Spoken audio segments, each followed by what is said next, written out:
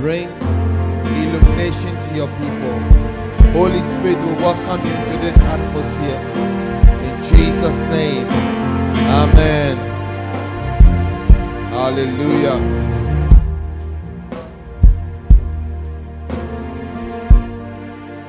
Amen. Proverbs chapter 9. Proverbs chapter number 9. We are reading from verse 1 to verse 4. Wisdom has built her house. She has hewn out her 7 pillars. She has slaughtered her meat. She has mixed her wine. She has also furnished her table. She has sent out her maidens.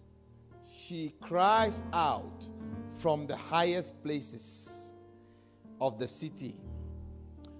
Whoever is simple, let him turn from here. As for him who lacks understanding, she says to him. Next verse, give me next verse. Verse 5 quickly. Let's hear what she says. Come and eat of my bread and drink of my wine, or of the wine I have mixed. Hallelujah.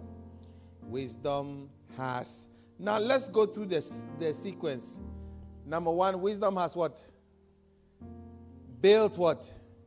Her house. Number 2, she has slaughtered her meat. I want you to take notice of all the things that wisdom has done. Number 1 is what? Wisdom has built a house. Number 2, she has built it out of 7 pillars. Don't forget that. Out of what? 7 pillars. Number 2, she has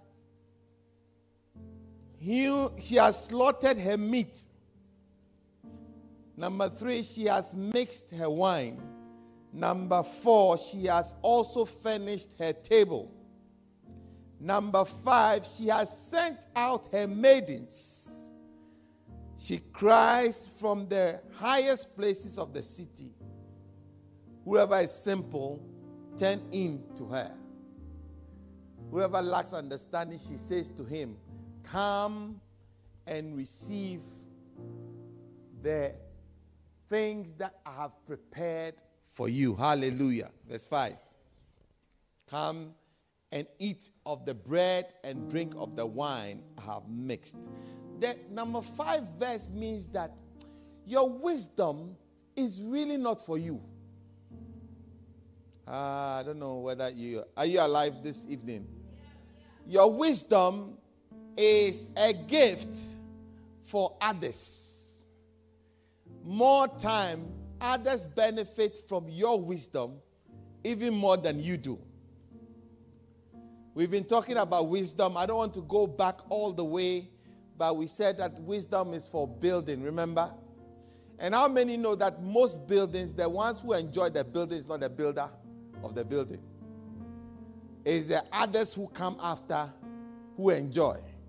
Remember I said to you, there are builders, there are users, and there are abusers and the spoilers. Most often, the builders don't enjoy the building than the users. The users enjoy the building more than the builders.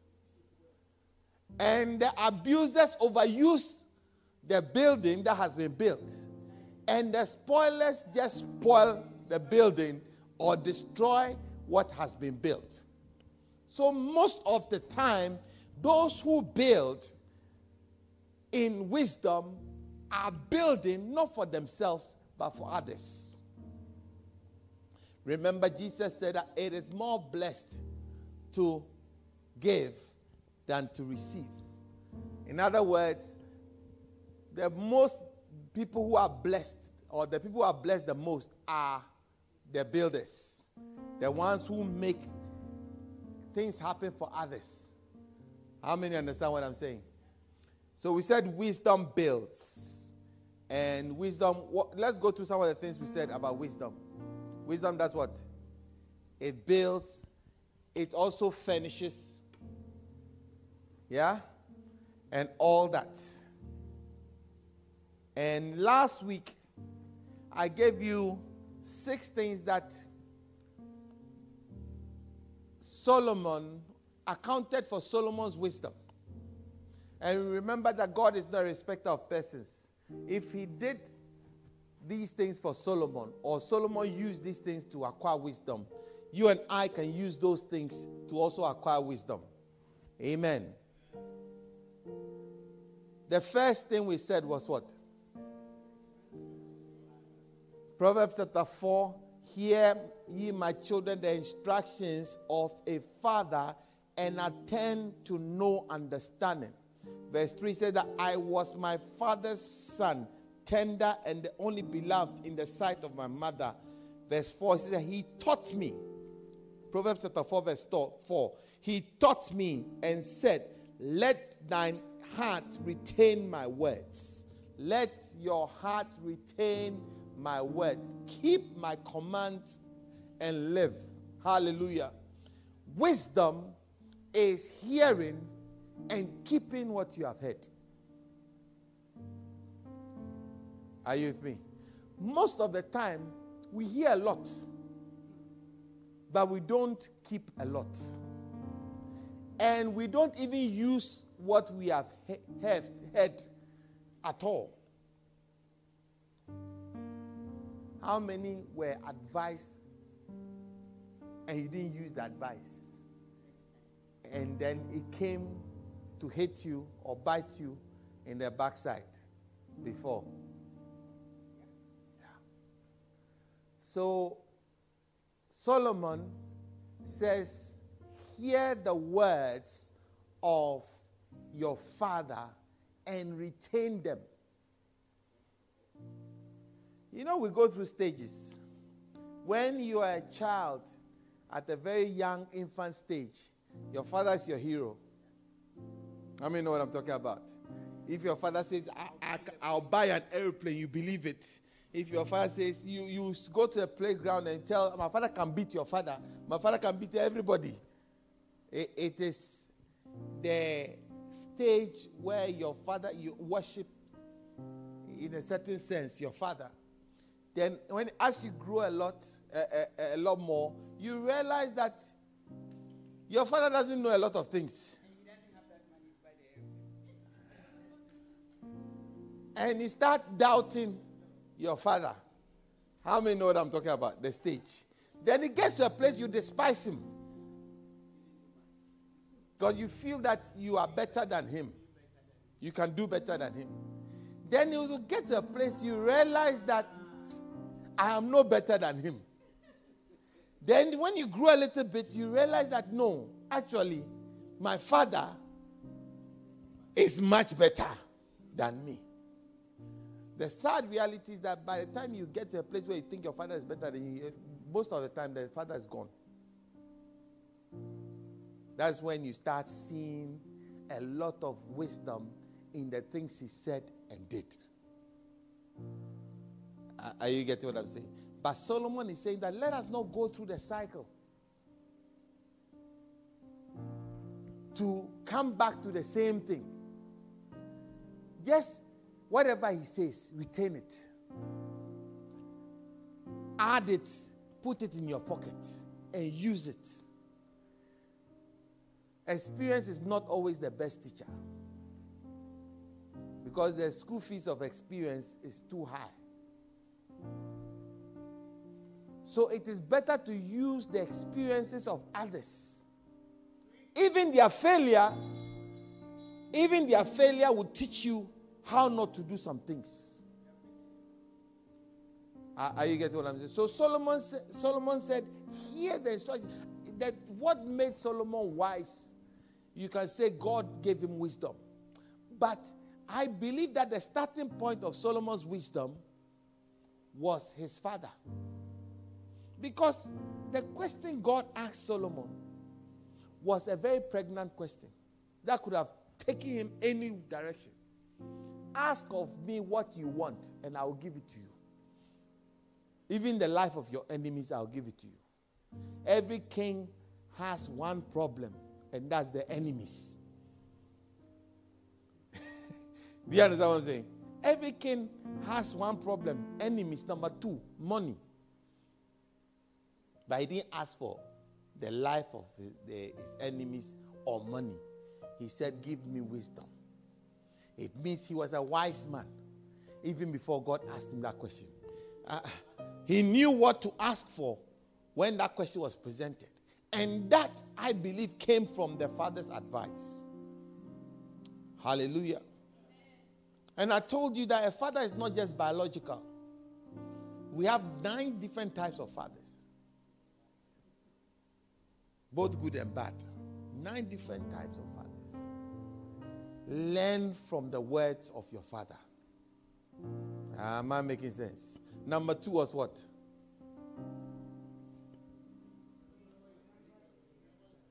Remember your Creator whilst you are young.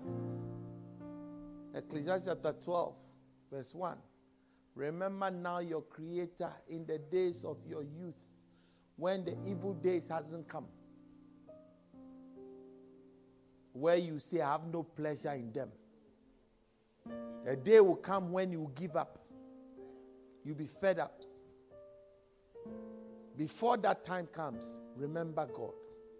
Because when you remember God in your young days, you will save yourself a lot of foolish turns. You will save yourself a lot of heartaches. You will save yourself dying early. Yesterday, I was so sad. I read in the news that a footballer, a Ghanaian footballer, died. An ex-footballer. Now, this guy happened to be one of my heroes back in the day. Many, many, many years ago. He was called Abu Imoro.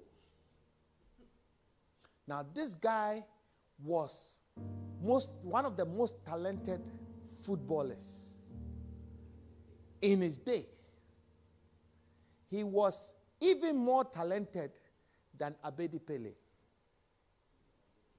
who was his contemporary. Now, Abedi Pele went, don't just listen to the names, don't worry about who they are. They don't make any sense. Now, Abedi Pele went on to become more successful financially, built a lot of houses.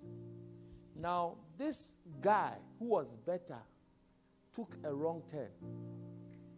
He got into drugs. And he just died. I mean, he was living in filth. He was living in squalor. He was living in a refuse dump. That was where he was living. This is somebody who was at the height of his. And he's not the only one. There are many, many, many, many, many footballers you can talk about. They saw money. But they took a wrong turn. What will guarantee you safety is the fear of God. So remember God in the days of your youth. When the evil day hasn't come. Because the evil day will come. I mean, I went back to look at some of the things that guy did. And I remember some of the games I watched him play.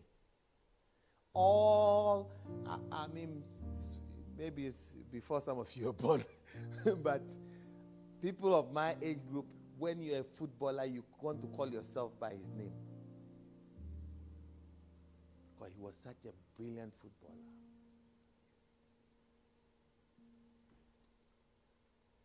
Amen. Number 3.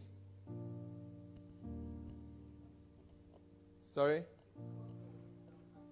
He sought for wisdom actively. How many know that we all think we are wise? And we think we don't need anybody to teach us any wisdom. How many know that? But a wise man looks for more wisdom. That's a sign of wisdom. To seek actively after wisdom. You see, every time. You see, the book of Proverbs was written Bible historians say that the book of Proverbs, like the book of Psalms, were written by about 4 or 5 different authors. And they credit Solomon with majority, like they credit David with majority of the Psalms. They credit Solomon with the majority of the Proverbs. And each time, when you read the Proverbs and you hear my son, it means it's Solomon who is writing. And when it's Psalms, the Psalm of David. But Solomon was trying to speak to a younger person, a younger audience, trying to teach them wisdom so that they will live a better life and be more successful. So he said, my son, attend. My son, attend. My son, attend to wisdom. My son, know this. My son, do not love her, honor her, and she promote thee. He kept advising a young person to actively seek wisdom. Hallelujah. Wise people seek after wisdom. Fools despise wisdom. Why do they despise wisdom? They despise wisdom because they feel they know. And they don't need any more wisdom. They have gathered already. And sadly, Christians who are more anointed feel they don't need wisdom.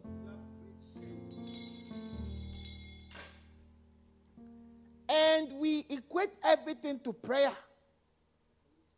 and the Holy Spirit, when actually the Holy Spirit is a spirit of wisdom. So anointing, real anointing, is wisdom. We read in Isaiah when we saw the 7 spirits of God. 5 of them was what? Wisdom. So real anointing is wisdom. Sometimes we pray when we have to think.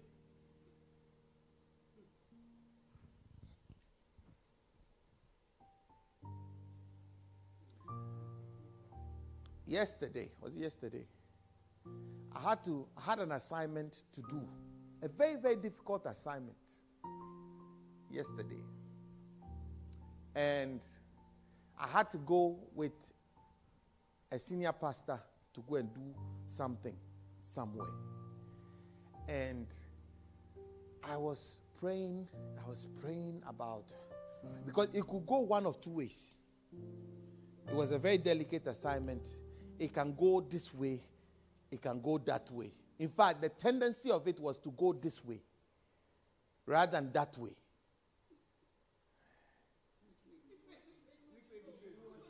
Okay, this way is failure and rejection. And this way is success and acceptance. And it was very delicate because we're dealing with lives. We're dealing with issues. And I was praying. And the Lord told me, stop praying, think.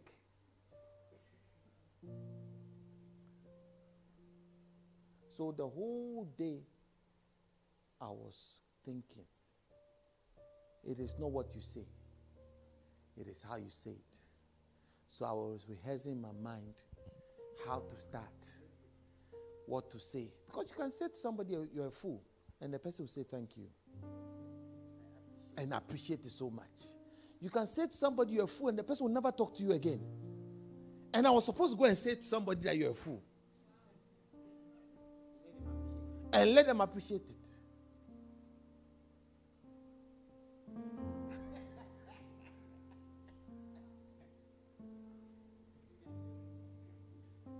And I was thinking and thinking and thinking and thinking and thinking. Then, just before I got there, I was like, why don't I defer to the senior that I'm going with to go and do this talking? Because this thing is a very delicate thing. But then, when we go out of the car to go, I realized the senior was panicking, was trembling. He was shivering.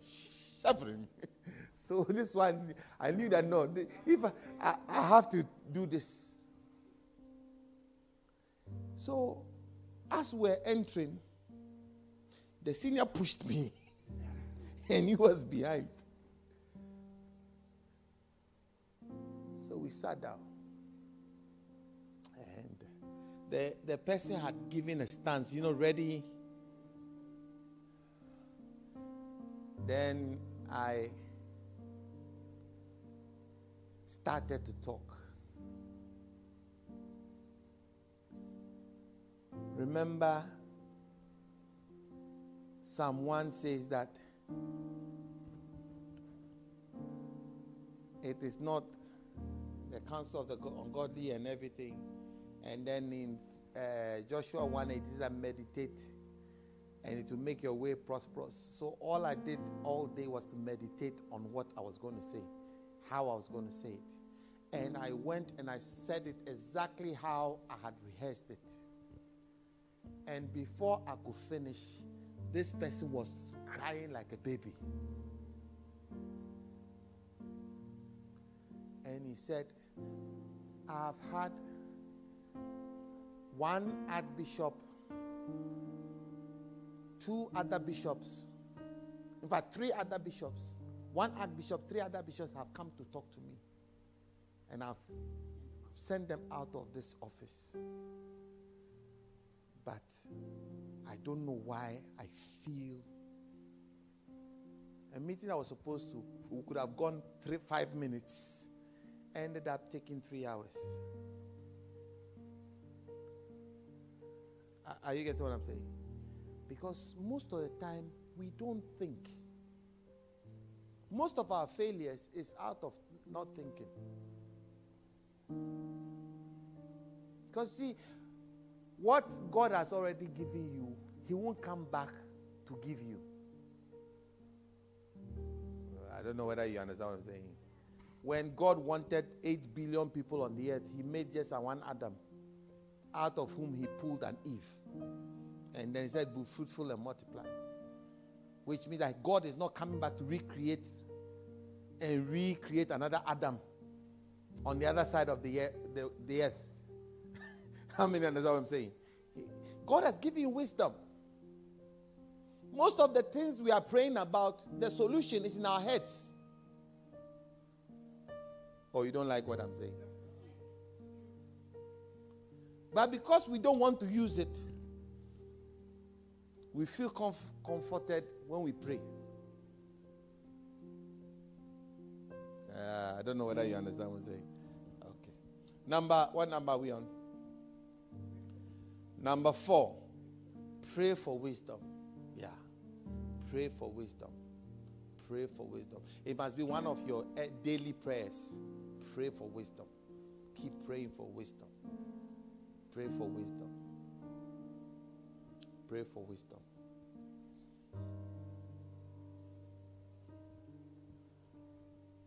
Number 6.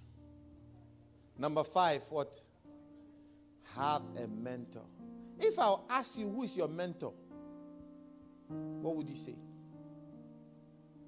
I am my own man. I'm already emotional. I don't have a mentor. In your Christian life, have a mentor. In your professional life, have a mentor. In your marriage life, have a mentor. In your life as a parent, have a mentor. I don't know whether you understand what I'm saying.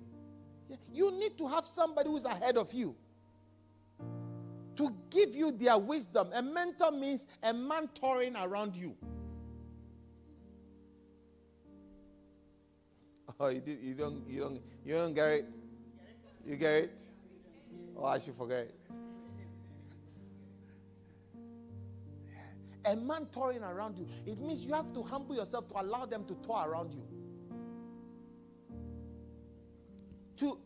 To have a mentor means that you must make yourself vulnerable and tell them everything about you so they can tour around you and tell you what to do and what not to do. Have you not seen that People who were brought up with parents who were actively interested in their lives, they are different from those who didn't have active parents. How many know what I'm talking about? You don't need to have your parent with you, but if you have a mentor, they serve the same purpose. Hallelujah. The reason why Joshua was able to safely take Israel to the promised land and divide the land to all of them was because he had Moses as his mentor. The reason why Samuel became the greatest prophet that Israel had was because he had an Eli. Eli, mind you, was a failure as a prophet, but he was able to mentor Samuel to do well. The reason why Elisha did so well, more than his father Elijah, was because he had Elijah as a mentor. The reason why the disciples did very, very well was because they had a mentor in Jesus. The reason why we don't do well, because we don't have mentors. You don't have anybody you pour yourself to and they can tell you, take right, take left, do this, do that, don't do this. A mentor helps you, tells you, this place, the end of this road is a ditch. Pass right, pass left, stop here. Is there anybody who can tell you stop and you stop? If you don't have anybody who can tell you stop, sit down, you sit down, then you are in danger. In your marriage, if there's no one who can tell you sit down, you sit down, you are in danger. In your ministry, if nobody can tell you sit down, then you are in a very dangerous place. A lot of ministers have missed it so big because they don't have anybody who can tell them anything. Say, as for me, I hear directly. And I do what God says. My source is God.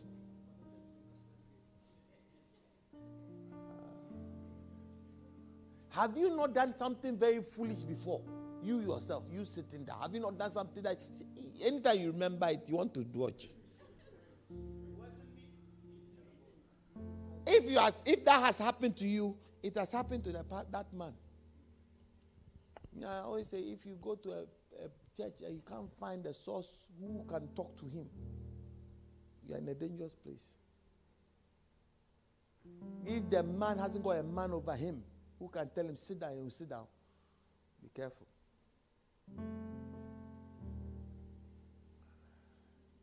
Yeah, arrogance and pride destroys a lot of people. Because you see, power corrupts.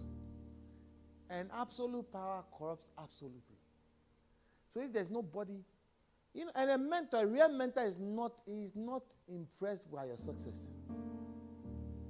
In fact, your success is their pride. Or you don't understand what I'm saying? A proper mentor, your success, they are not jealous of you. Your success is their pride. Do you get it? I have a lot of pastors that I've trained. The ones who actively keep asking questions. They all have their churches. The ones who actively submit, even when I don't want to, they are calling me to come and oversee what they are doing. They are doing better than the ones who are already in motion, who are independent candidates.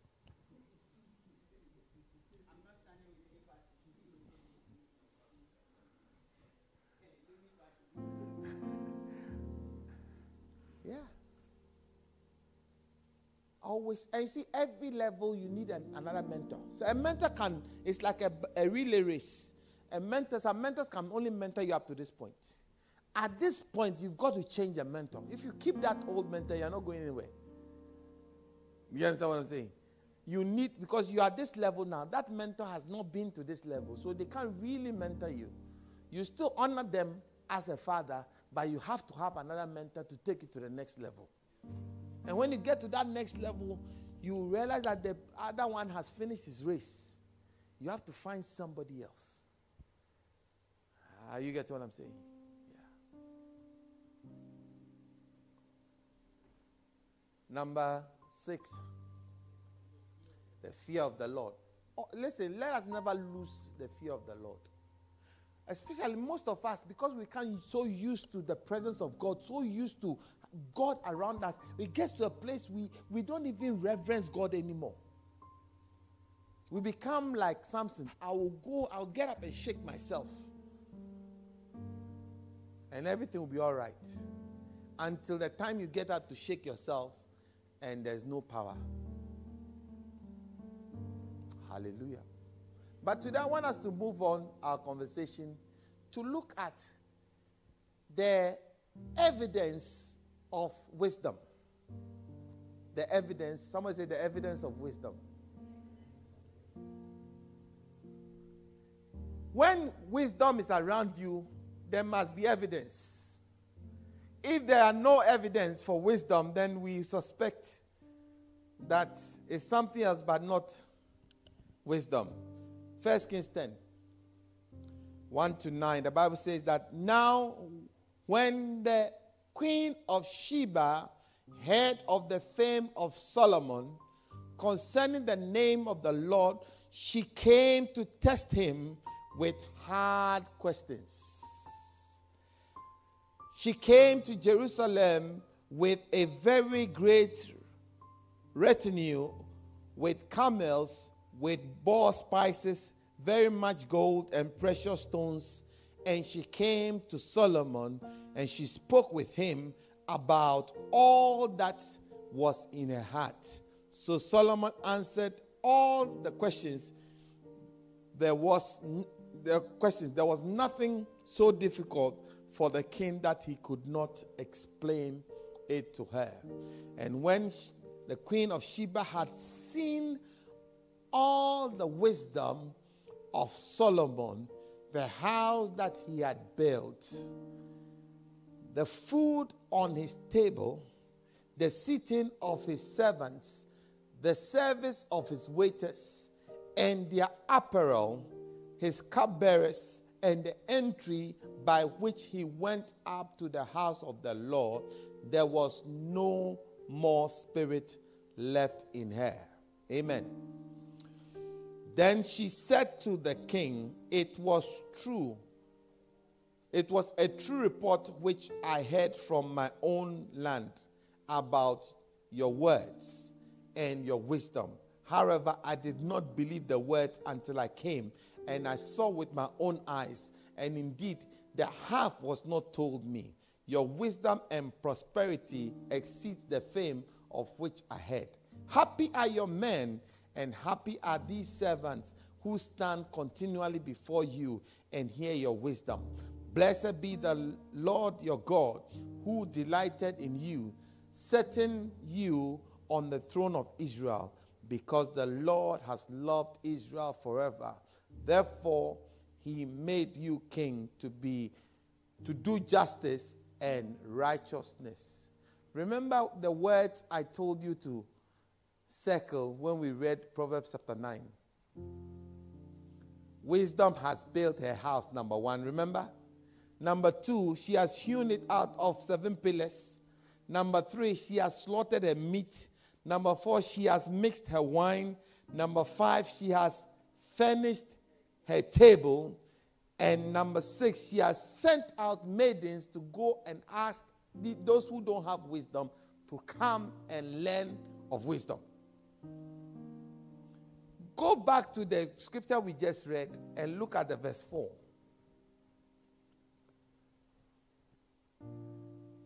First Kings 10.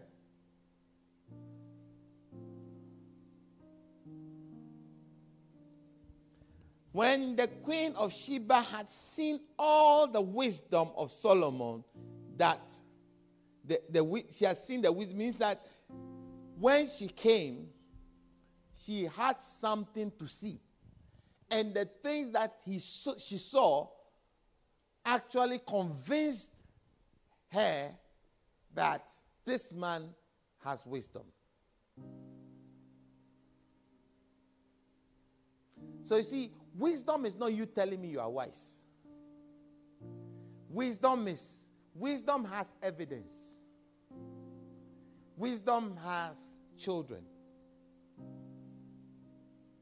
Hallelujah. The first child of wisdom that we see in the scripture is what? She came, verse 4. Go back to verse 4.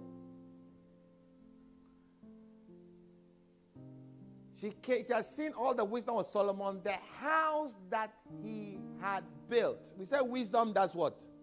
Builds. If wisdom builds, then the evidence that Queen Sheba was looking for was what? What you have built. Don't tell me you are wise. Let me see what you have built. It's not just a house that you build. Your life is a building. Your marriage is a building.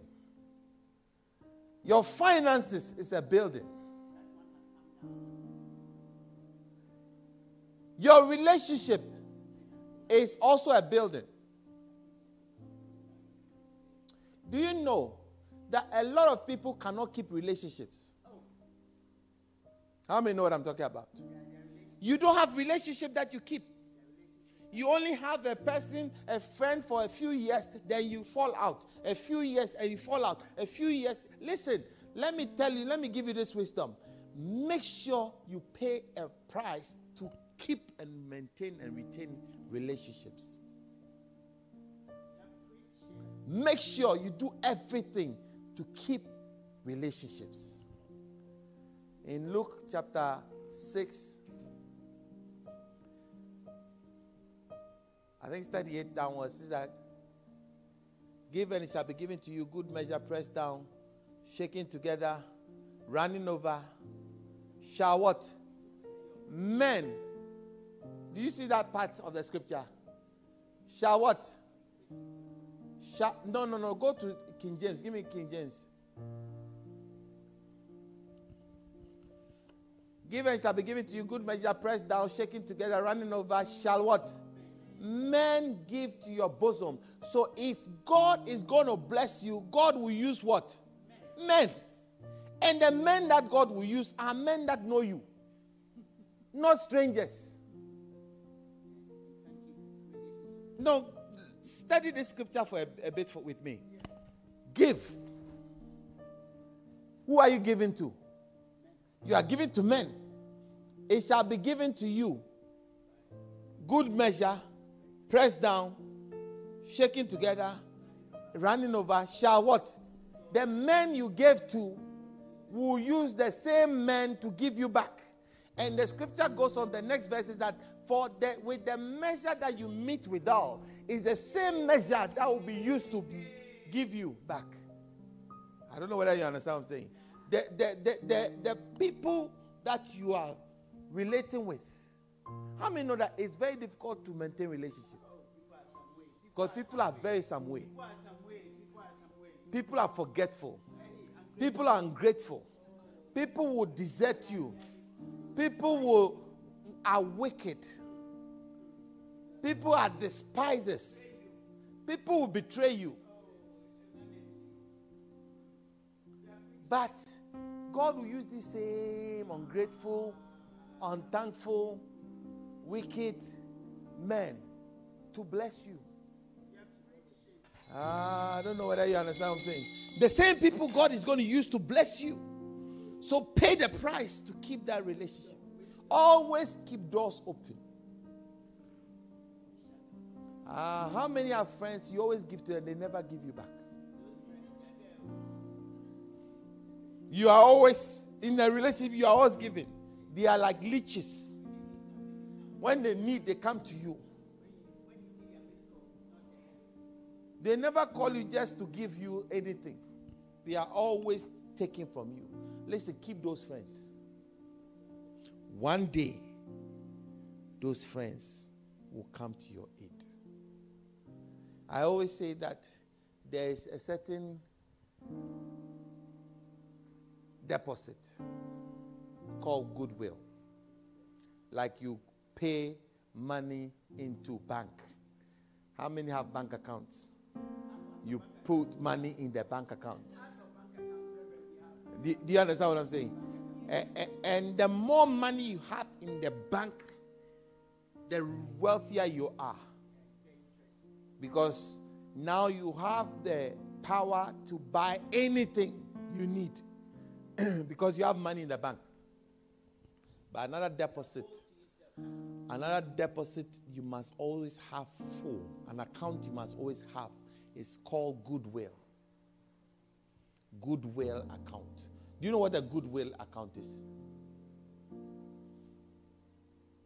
Okay, so Sasha needs a connection. Sasha is looking for a job. And I know Peter, who is a manager somewhere. So I sent Sasha to Peter. And Peter gives Sasha a job. I have deposited goodwill in the bank where Sasha is concerned. And I have withdrawn a goodwill account that I had with Peter. Do you understand? Because some time ago, I did something very good for Peter. So me sending Sasha to Peter is to withdraw the deposit of my goodwill. I don't know whether you understand what I'm saying. Goodwill is as important and as big as your account, monetary account. Me, as I'm here, I have more goodwill account than financial account. I have people I have helped. If I need anything, a phone call will make it happen. Because I am constantly and consistently paying into my goodwill account. It's a very conscious thing. I don't know whether you understand what I'm saying. Wisdom will tell you that sow help into people's lives. Because one day you will withdraw that account. Am I making sense? One day you will withdraw that account. One day, maybe not you, but somebody you know may need that help. Never ever close your door of compassion on anybody. It's as important as depositing money. One of the greatest way of becoming rich is forming a habit of putting money away. Do you understand what I'm saying? You put money away. A lot of people don't have that habit. A lot of people have the habit of spending. That's why they're always broke. Those who have the habit of saving are always rich. Do you understand what I'm saying? Both goodwill and monetary, financial. A lot of people they spend goodwill, they never save goodwill. You are always demanding help from others, but you never sow help into anybody's life. It's like you are always spending any money that comes into your account. You are a broke person.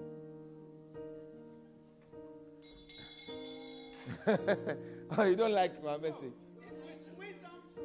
You know, as for the month of wisdom, it's not. I'm not preaching. I'm talking. I'm advising you. Yeah. Always deposit help into people. Consciously deposit help. Volunteer to help people. Even when you will never see them again, volunteer to help. Almost every country you go to, I have somebody there.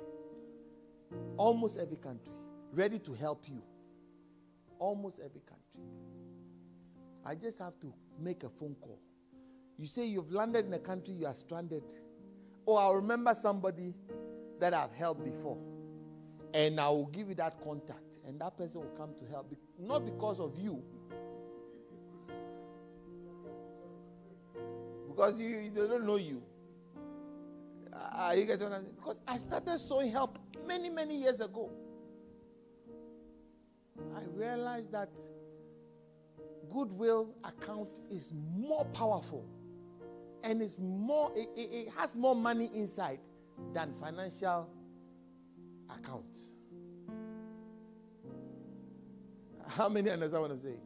Yeah. Wisdom is to know how to relate with men. Because if God is going to bless you, God will always use men. Never ever have ungrateful attitude. Never ever have a selfish attitude where you know you are dealing with men. Am I making sense? Don't burn bridges easily. I'm not talking to you again. I'm angry with you. And now, from today, I've burnt the bridge. Yes, delete my number. One day you will need that same foolish person. And you can't find their number. You deleted it. One day you will need that person. You are preaching, Reverend. So I always say that even when you are going to close the door, close it gently. Because one day you will need the same door to open quietly to go and ask for help. But when you bang the door, even your own conscience will tell you that you can't go there.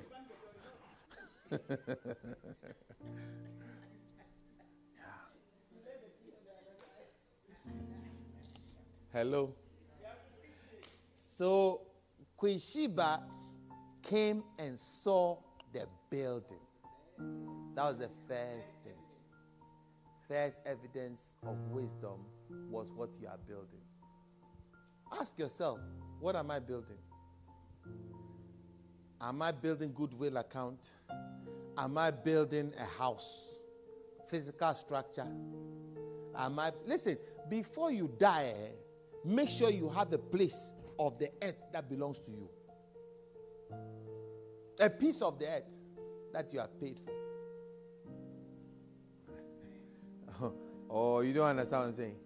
It must be, write it somewhere. Before I check out, I'll mark a territory that belongs to me. CICC, before you check out, mark a territory. I'm talking to the pastors. Mark a territory that belongs to you.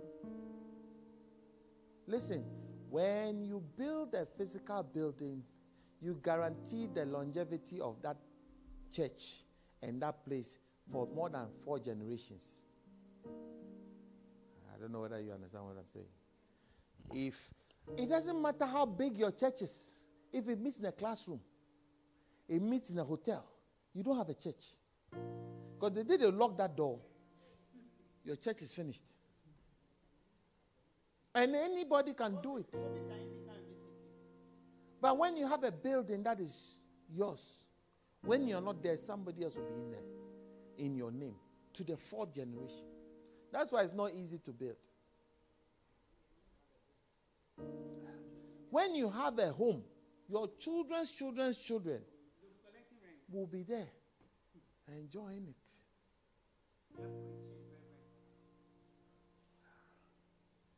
Don't build houses in your stomach all the time.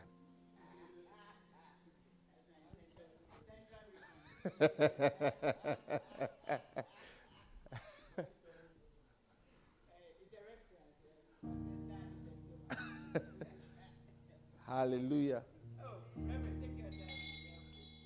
Yeah. Have a place that you say, this place. You see, where I come from, they don't do that here. But where I come from, this is the house of, then they write the person's name. You know, I went to my hometown, and there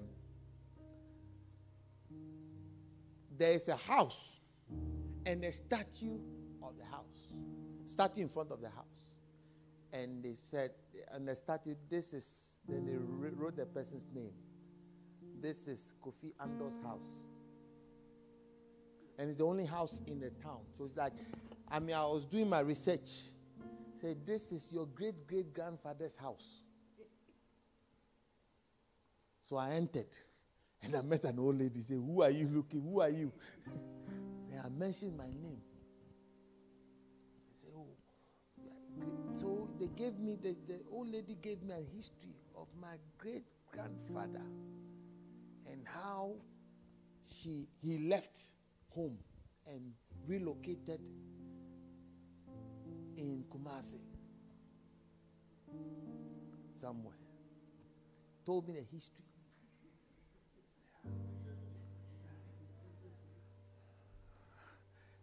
Are you getting it? How would I mean, my great-great-grandfather left, and it's like that side of the lineage is cancelled because he relocated somewhere and started life there. Are you getting what I'm saying? And then migrated from there to another place and started life in that place. So it's like you trace my lineage to this place. But because somebody built a house, it was easy to trace it from here to here, back to that place. About 5-6 generations down the line. Are you getting it? That is the importance of a house. Because there's a piece of the earth that marks where your ancestry is. If you don't have a house, your great-grandchildren will not trace you. And when you have a house, write your name there.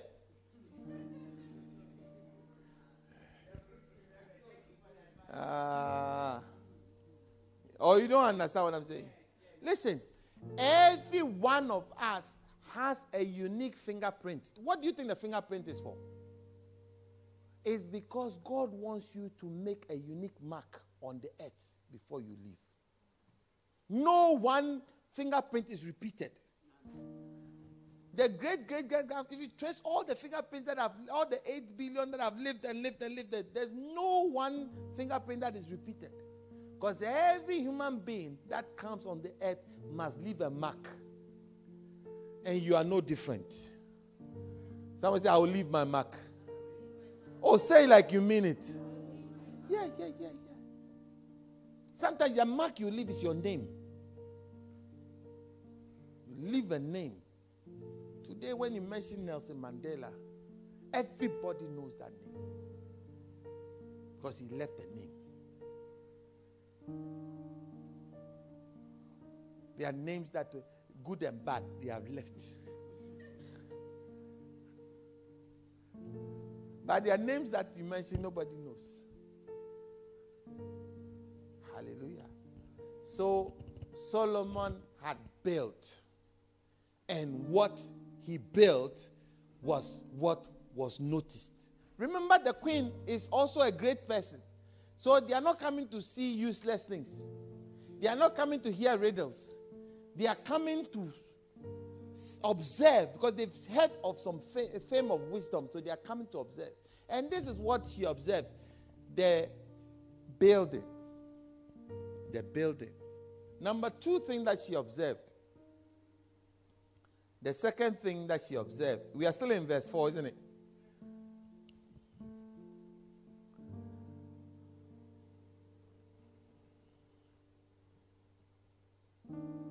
Go back to verse 4. We are in 1 Kings 10. Number 2, verse 5. The food on his table. The food on his table. Remember, I said to you that wisdom has built a house, hewn 7 pillars, and has slaughtered meat. The word food on your table means supplies. It means supplies. The first one, building, is structures. The structures you have. Number 2 is supplies. It's not just food. Do you think the Queen of Sheba was interested in food? She was not interested in food, but she was interested in the supplies. When I say supplies, what comes into your mind? The provision. And when I say provision, what comes into your mind? I'm looking for one word. Sorry? Resources. Good, but I'm looking for another word. Planning. Planning. How do you keep resources constantly flowing? You must plan for it. I don't know whether you understand what I'm saying. Supply chain. You must have a supply chain so that you never run out. A good businessman will never run out of supplies. Your raw materials never gets finished. The money that you use on a daily basis never gets finished when you are a planner. I don't know whether you understand. It's only a foolish person or a mismanaged person who gets paid, and by the 15th of the month, they are in dire straits. Because they don't have any plan. Proverbs chapter 6, verse 6.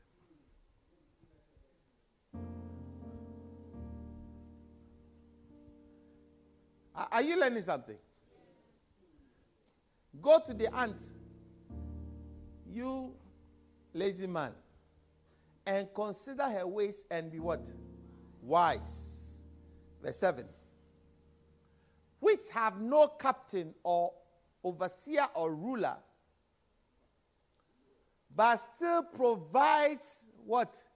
Her supplies in the summer and gathers her food in the harvest.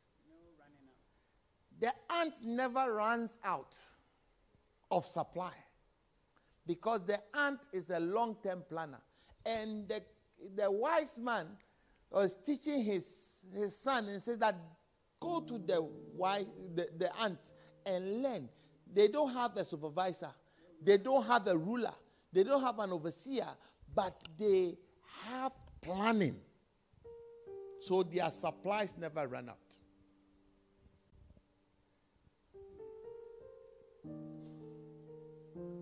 If I come to your house and drink has run out, food has run out, toilet paper has run out,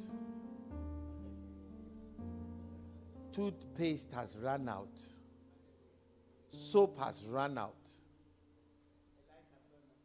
the lights has gone off, there's no internet, it means wisdom is absent in the house.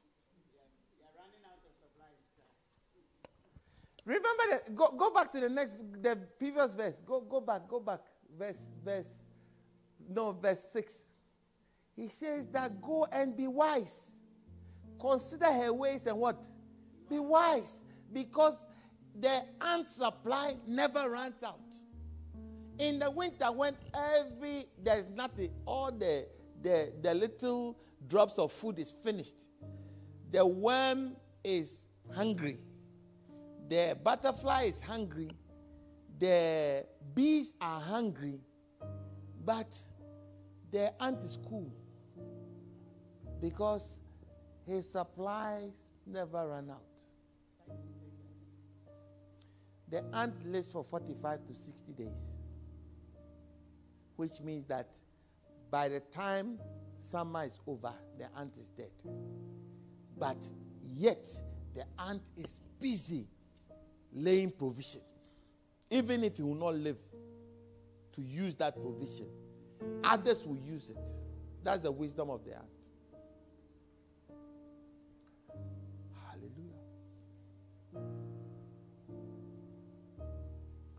When you plan your life, you will never run out. Most often we don't plan. Let me ask you a question. If your income were to stop for the next 6 months, would you be able to survive from now to the 6th month when the income stream starts again? Think about it.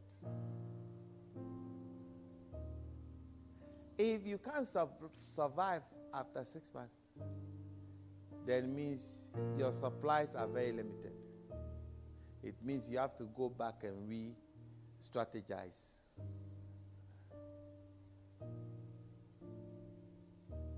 You don't like what I'm saying?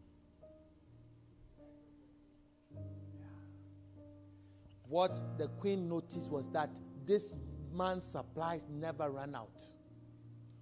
Food was constantly being passed on the table. Remember, wisdom has made her food and called people to come and eat. If you call people to come and eat, what does it mean? their food will be running out at the point. But if they are still coming, it means wisdom has made provisions that as many people who come to eat as possible, I'm still ready to feed them. Hallelujah. Which means that you must have provisions stored. As a church, do we have in supply pastors? Or as soon as the pastors that are here are finished, then we go back to the drawing board and say, what do we do next? Because we've run out of supplies. That is why, as a church, we are always training new pastors. If you make yourself available, you'll be trained. Because we don't want to run out of supplies. Am I making sense? Yeah. Because wisdom is the ability to keep the supply chain running. The supply chain. So, pastors, you must always have your eye out looking for the next supplier. Amen. Oh, you don't like my message? Number 3. Go back to, we are looking at Proverbs. 1 Kings 9. 10. We are in verse 5 now. The service of what? His waiters. No. We missed that. We missed one. The sitting of his servant. The sitting of his servant speaks to organization. The sitting of his servants. The servant, it means organization and order. Have you not realized that any wise country, any developed country that you go to, there's order? Any underdeveloped country, any poor country, there's no order.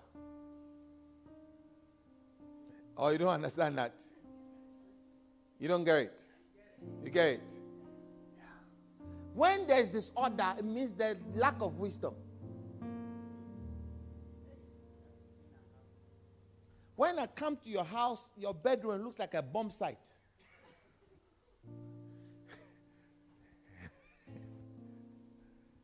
You sleep on one piece of the bed. The rest is a heap of clothes. Wisdom is lacking. If it is, you say,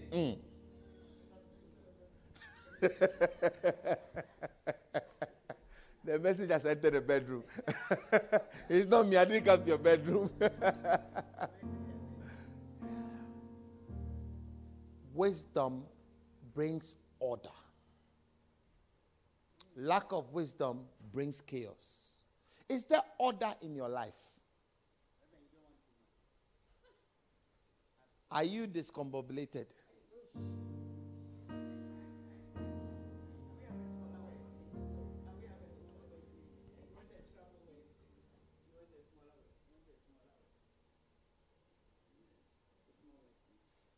Are you combobulated?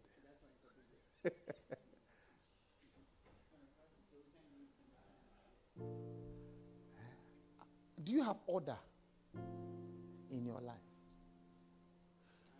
The people who pass exams and do very well are those who order their answers before they start writing. Those who order their studying part, they have a study plan.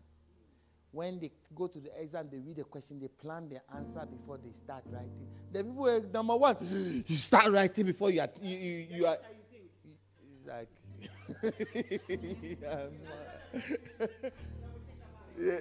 in the middle of the question, the answer, you realize that you should have brought that one. This one that you are writing, I should have been the first.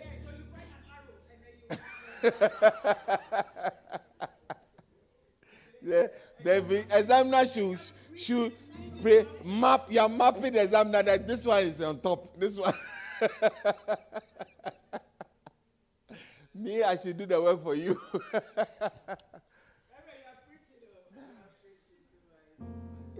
Some of us, we don't plan our lives. You marry because you saw her hips. There was no plan. This woman you are marrying, do you have what it takes to maintain her? Can you maintain her mouth?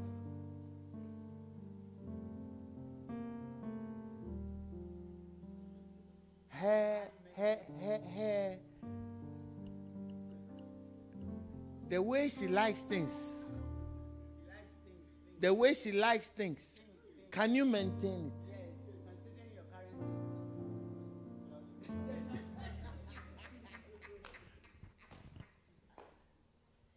That is why I wrote the book.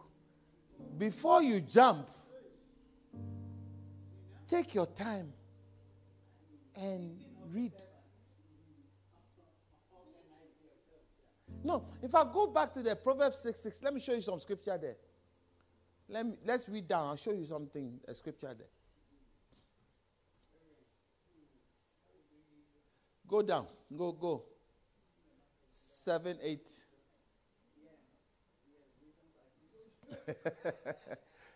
Go on, verse 7, 8. Quickly. Sister, you're wasting my time. Oh. Let me go and read my own thing, but this one.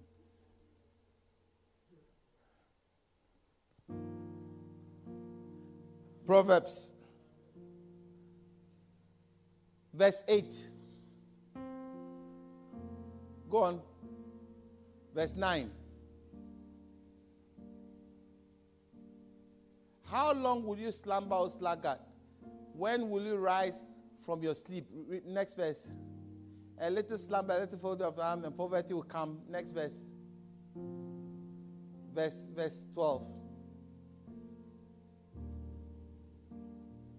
A worthless person, a wicked man, walks with what? A perverse man. Verse 13. I'm looking for a verse. No. I'll find it. Don't worry. Let's go on. I'll find it. I'll find a verse for you.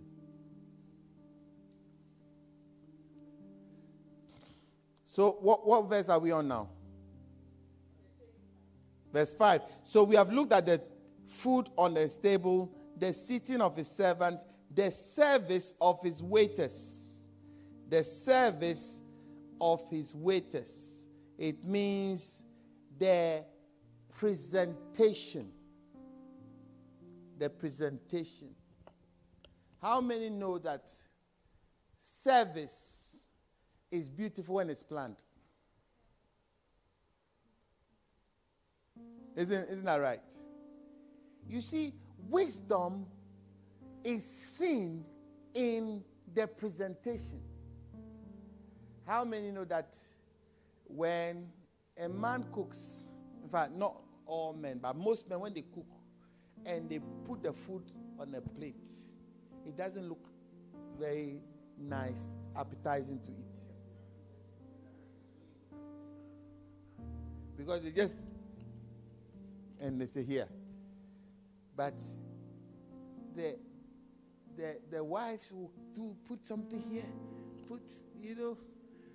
my wife will put the rice into a bowl, make it like a bowl, put some slice here, then they will drizzle something, like you've gone to a restaurant and it's like, the food, even before you eat, the food, the presentation makes you feel satisfied.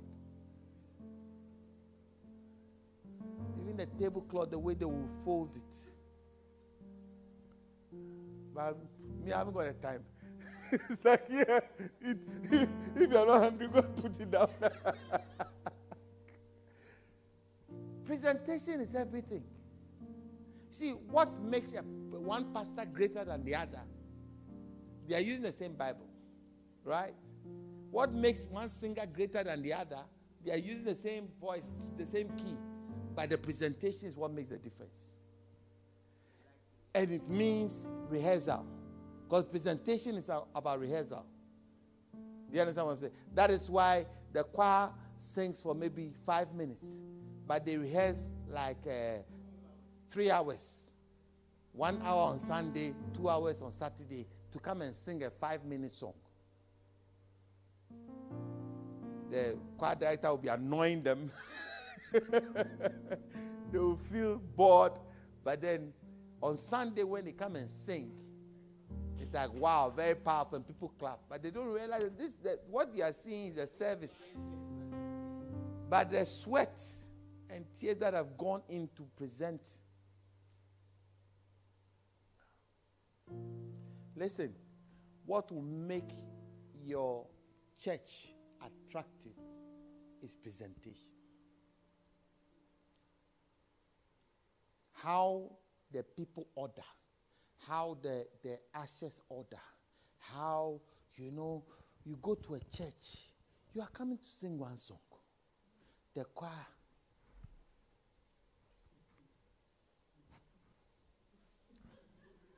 Then, have you seen that this stage is empty? And there's a lull and quiet for 3 minutes for some lazy people to just go. Then they'll come and stand. Then shift. Then somebody will come from here and say, shift there. Then, hallelujah. In Romans chapter 1 verse 99, listen, we don't want you to come and preach. You are here to sing a song. Just sing it, let's go. You see, a smart presentation, there should never be a break in the service. We should not be sitting for 3 minutes, waiting for you to gather yourself from your chair to this place. You know that by the time they finish whatever they are doing, they are saying the pastor comes to take offering or whatever. The next item is the choir. Shall we welcome the choir? You are now putting on your shoes.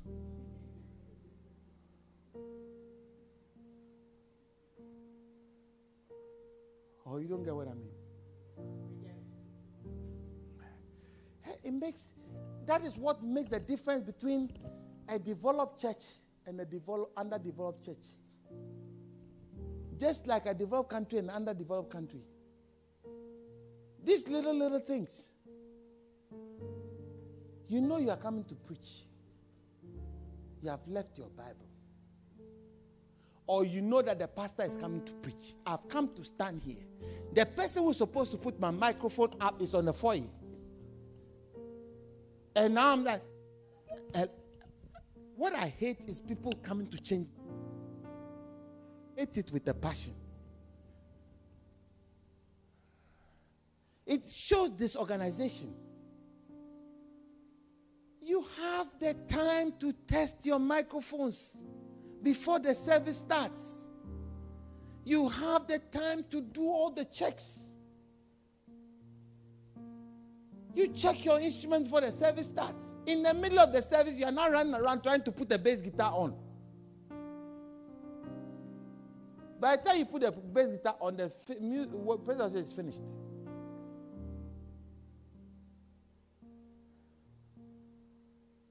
And see, if you're a pastor who is afraid to correct these things, your church will always be underdeveloped. The reason why African countries are the way they are is because the leaders are afraid to correct some things that you need to correct. I don't vote for them again. You know you have to walk here. How many minutes you are supposed to sing and you are in the foyer? You are waiting for us to come and call you. That, for me, that's it. You are never singing again. Because presentation is everything.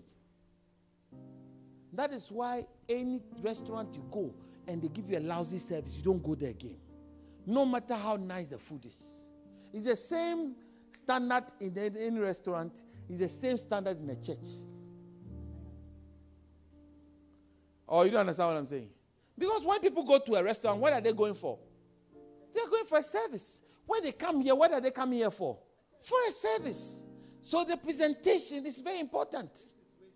The presentation in a restaurant is in a certain way. They train the waiters how to serve, how to put a table, how to smile.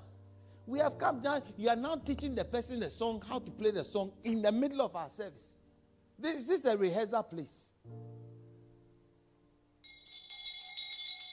It shows lack of respect. Oh, you don't like my... It shows lack of reverence for the thing that we are doing.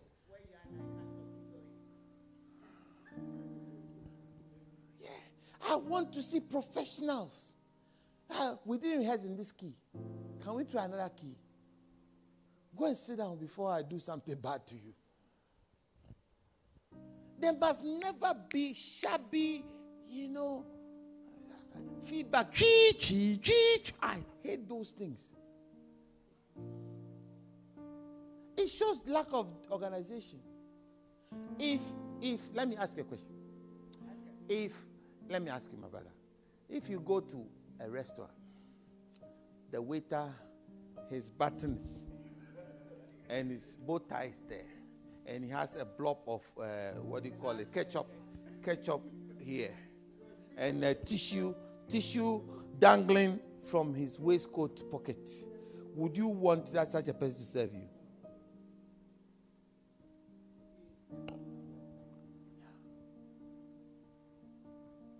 Little things like that. You wear that type of waistcoat to go to a restaurant, the manager will walk you home. Because you can't come in, not unless the restaurant is a Leeds fried chicken. But if it's a proper restaurant, a 5-star restaurant, you can't work there.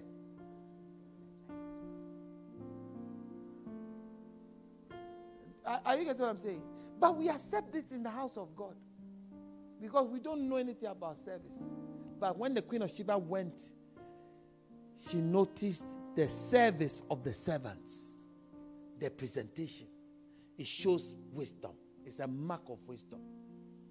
So the presentation of the ashes, the presentation of the sound, the presentation of the musicians, the presentation of the choir, the presentation of the people that are in the church, how they respond to the message, the presentation of the pastor, all of it speaks. Then somebody says, this church looks like a good place. I'll come back again. But they can't meet some shabby something. It doesn't matter how nice the food is. If the service you receive is bad, you won't go there again. In the same way, when it comes, it doesn't matter how powerful the word is, how powerful the anointing is. If the service is bad, that is it. I'm not going to that church again. My pet hate is wires that are crisscrossing everywhere. Go to a church, the whole place is like a jungle. You have to do hop, skip, and jump. Because wire here, wire there, wire here.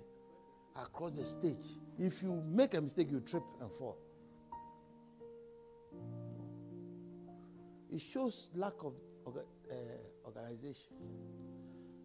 You see the overhead cables that run around in some countries. Confusion everywhere. Cable here, cable there. Go to a developed country, see whether you see those type of cables. Because somebody has thought about them and hidden all the cables. There are cables running around everywhere here, but you can't see them. They are here. And every day I'm insisting, hide the cables, hide it. When they break, they do it, then I'll remind them. Then they'll, where we come from. It's a spirit. We have to keep fighting. So pastors, you have to keep fighting. If you don't fight, they'll bring harm to your church. Do you know what harm is? Let's finish. Their apparel means they are dressing. They are dressing. You know you are going on stage. You haven't ironed your clothes. You know you are ushering. Your clothes are not ironed. You have a big blob of ketchup here. And it's not money. Listen, it's not money. It's just planning. Or you don't get what I mean? It's not money, it's planning. Making sure that the presentation, somebody has to think through everything. When the person enters the restaurant, who will sit them, where they will sit, how they will be served, how they will be talked to, how they will be escorted out, and all those things. Somebody sits and plans them and trains the people to do that. Do you understand? Pastor, this thing doesn't happen by chance. You've got to train your people. Train your ushers. Train your singers. Give them. I want 3.0, not 0.3 minutes. By 30 seconds, you must be lined up. It's not something you gloss over. Yeah, now you see them, then they come, then they are laying. Okay, so no, this is my blue. No, I want the red. You give me the red, the blue. We are waiting for 3 minutes as they are fighting over blue and pink microphones before they go and stand up. They've given the video coverage a 0, a lull in the presentation for about 90 seconds. When you watch BBC, you will not see a blank 90 seconds. The woman is come, welcome to the news of the day. You will see it. But in some countries, you see that the whole thing will go blank. Then somebody will appear. Welcome.